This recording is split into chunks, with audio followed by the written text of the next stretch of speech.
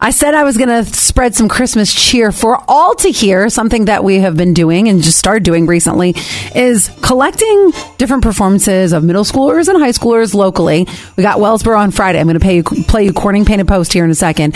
But other schools, you can do this. I have contacted... I'll tell you who I contacted. I sent an email to our staff on who I've contacted. So if you hear me say your name, then make sure that you tell your vocal performance teacher, Allie really needs that because we want to play this as much as possible. That's the goal, that we play even throughout the day, that we would like to hear. Elmira City Schools, I contacted you. Horseheads contacted you. Williamson, is Williamson Wellsboro? No, that's not the same thing. Bath, Campbell, Addison, Hammondsport. I contacted all of y'all, so you have to do what Wellsboro did and also Corning Painted Post that we're going to hear right now and send us your Christmas cheer. You're just going to go to our website and then you're going to click on how to submit. It's very easy. Only, this one I'm going to play is 2 minutes and 34 seconds, so it doesn't have to be long. It can just be one quick song, and then we're going to spread some Christmas cheer. So here is the Holiday Jazz Corning Painted Post High School.